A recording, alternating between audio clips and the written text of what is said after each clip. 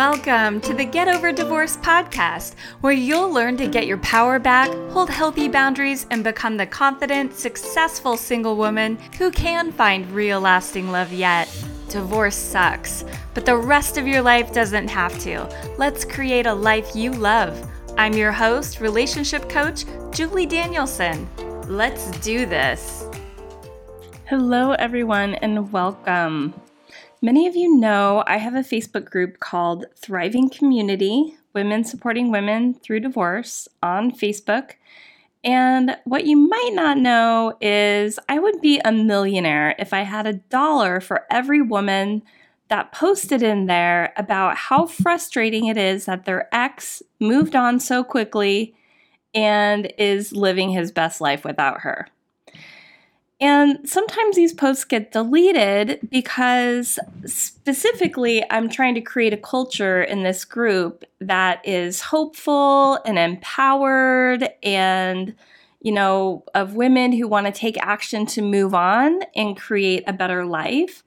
And this kind of group is not for everybody. Some people want to hate on it, and that's totally fine. There's lots of groups out there where you can vent about your ex, and you can post memes about ex-husbands, and you can bitch about the other woman. But my group specifically is not that kind of group.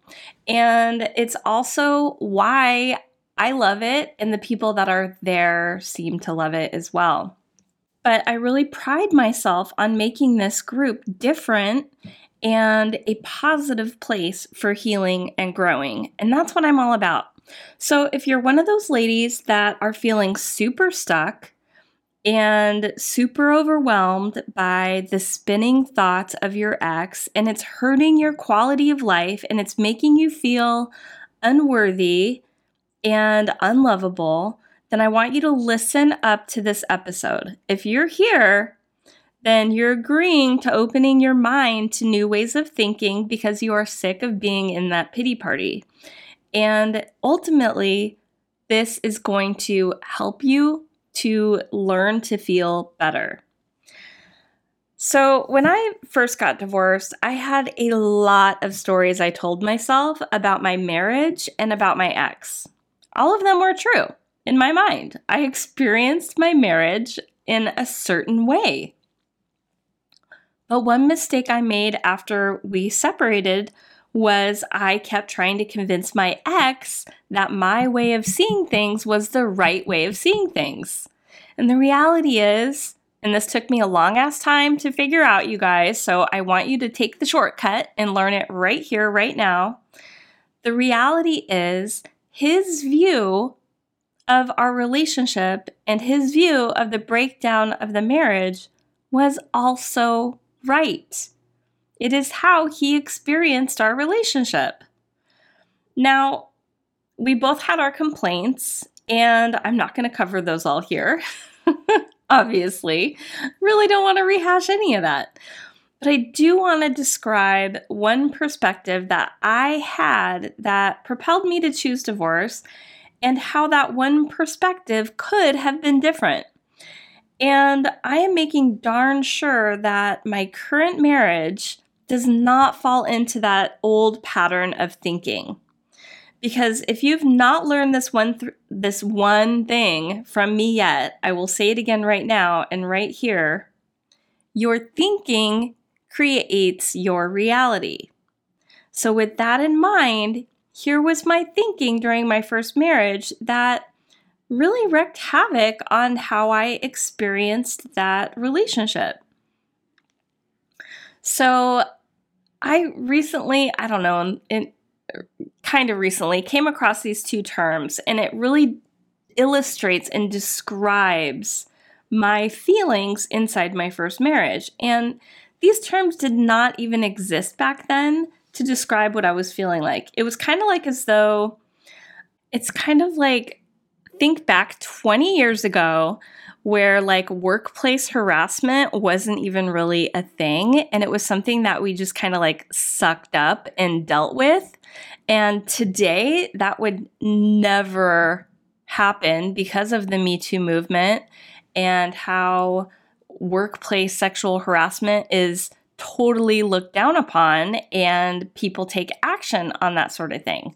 So like back then when I was in that first marriage, there was not a really good term for what I was experiencing. And the terms are mental load and strategic incompetence. So in my former marriage, these two seem to go hand in hand. So let me define them for you. The mental load is the invisible labor and honestly physical labor involved in managing a household and a family, which typically falls on a woman's shoulders. It's being the one in charge of having the never-ending list of to-do items that is constantly running in your head, remembering what needs to get done and when, and making sure they actually get done. So think endless doctor appointments, dentist appointments for the whole family, enrolling kids in activities and sports, and figuring out who goes what and where, and getting them there, and school registrations and activity registrations, and basically making sure everyone is dressed, fed, and bathed, and their shots are up to date. Not to mention the science project your child has to do and the endless stream of household chores that would never get done without us, right? That is the mental load. And then strategic incompetence is the other one. It is the art of avoiding undesirable tasks by pretending to be unable to do them. So imagine a man is tasked with doing the laundry. He might throw his new red shirt in with the whites to turn everything pink. On purpose. Or worse, put all of your favorite Victoria's Secret bras in the dryer, shrinking and ruining them and destroying them, right? So when I look back and I think about how my first partner and I were not a fit, it's because I never felt like I had a partner that helped me because I was constantly overwhelmed and exhausted. But here's the thing that I see so clearly now that I didn't see then. I resented him for how he was able to put his own needs first. He did what he wanted when he wanted. He made sure he got his own needs met. I didn't. Right? Did he fail me or did I fail me? So first and foremost, I truly believe now that I failed myself. I was so stuck being the people pleaser that I was inadvertently raised to be, and I lived to make everyone else's lives easier. But it exhausted me, and I didn't do it because I wanted to. I did it because I felt the sense of duty to do it. I never spoke up to get the help I needed in a way that worked, right? Because bitching and moaning is not going to get somebody on board to helping you. So I blamed, I complained, and I deeply resented him. Now, in my current marriage, I look back and I made this a lesson. First of all, it's really high on my list of priorities to pick a man that was going to be a better fit for me. Check, I did that. Good job. But I also wanted to learn to speak up for myself. I spoke my truth on what I was willing and what I was unwilling to do. When my now husband got me a house cleaner early in our relationship, it was a Christmas present, and I made sure to tell him that you're not allowed to do anything you can't keep up. And that this was a forever present and not just for 1 year. And I put my own self-care as a high priority for myself. So when you're spinning and thinking about all the ways that your ex failed you, this puts you in a mode of victimhood and it leaves you powerless. You're powerless to him because it means the outcome of your life is in the hands of someone else. Your happiness is dependent upon someone else treating you the way that you wanted him to treat you. And this is really an impossible ask of someone, especially after your marriage is over. And I see so many women continue putting their own emotional well-being in the hands of their ex because they're continuing to blame him for all the ways he failed her. And this is honestly giving him power and making them more miserable. So the problem is this line of thinking is going to keep them stuck forever if they continue down this path. The new thinking that can, release them from that pit of misery is to finally take charge of their own life. Stop leaving it up to the ex to fix things or to own up to his faults. All of those things are unreasonable asks if your marriage is already broken. Stop trying to get him to own his part. Stop trying to get him to be on board with your way of thinking.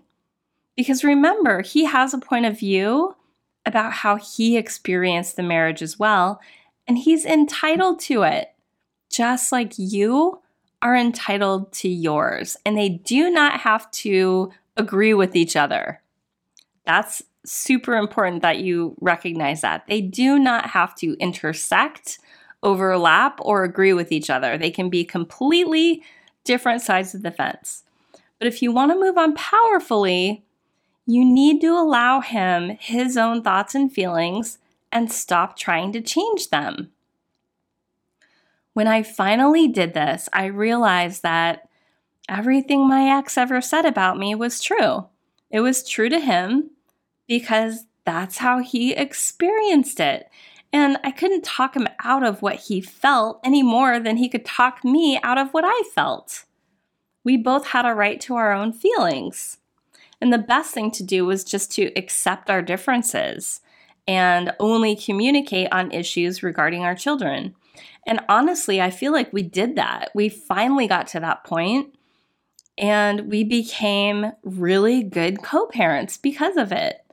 Ultimately, we agree on a lot of our parenting styles, and the results are our boys are 19 and 17 now. They're both going off on their own soon, and they are healthy, and they had 2 separate sets of parents that love them.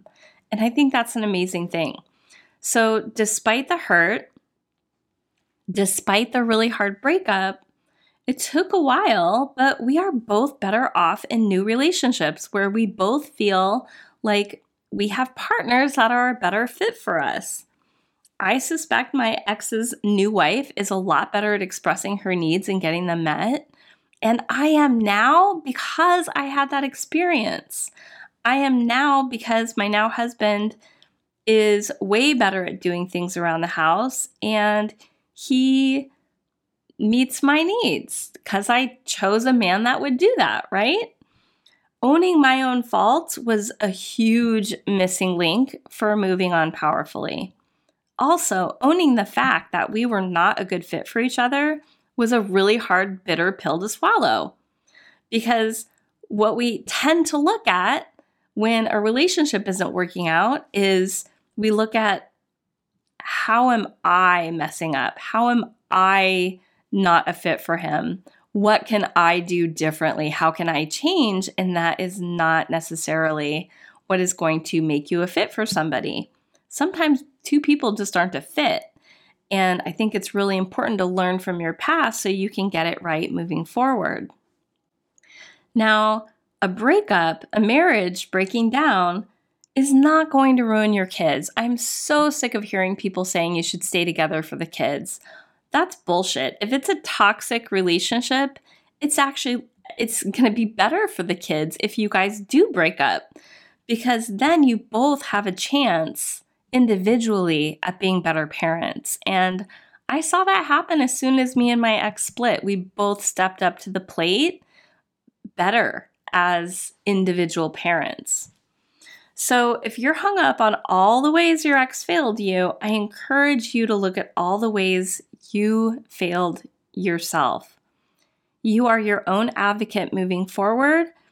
And honestly, I should have insisted on having domestic help back then. But rather than doing that, I sucked it up and I did it all, leaving me exhausted and bitter and angry. And when I'm exhausted and bitter and angry, I sucked as a mom. I sucked as a wife. I was not an easy person to love on. And I can totally see now how that one thing could have changed everything if I insisted on getting help. Now, I'm not saying that because I wish things were different. I fully accept and believe that I had to go through that rough time because I had a lot of hard lessons that I needed to learn about myself. I had a lot of change that I needed to make in order to learn and grow from it. And honestly, we are not born with the knowledge and the skill to be an amazing partner, usually. Some people are good at it, but sometimes we have to learn shit the hard way. We're also not born with an amazing, well, we are born with an amazing self-esteem, but it chips away over time as we get older. And we as adults have to take charge of that, and we have to learn how to rebuild it. Sometimes things that we feel should be intuitive or natural to us are not. And we have to forgive ourselves and give ourselves the grace to find a way to learn how to grow our confidence, grow our self-esteem, grow our self-love. And sometimes we end up learning the hard way, right? I mean, think about this. A baby learning to walk is going to fall on his ass 100 times before it even takes its first step. We as adults have to fall on our ass a few times in order to learn the hard lessons that we're meant to learn in this lifetime. We are human. And that means, by definition, that we're going to make mistakes. Nobody lives a perfect life. So use your past marriage as a lesson and as a roadmap for how you are going to change things for you moving forward. Not just in the person that you choose to be with, but mainly the person you choose to become. We all have the opportunity to be forever changing and growing into better people. And if you're not doing that, then you're going to be stuck. You're going to be alone. You're not going to live the life that you want to live. You're not going to have the love that you want to have in your life. So please take it from me. I learned the hard way so that you don't have to. If you want to learn more and work with me as your coach, please go apply right now at juliedanielson.me/application. I promise you this work is so worth it, and it will help you get on the path to creating the new amazing chapter in your life that you love living. All right, everyone. Thanks for being here. Bye.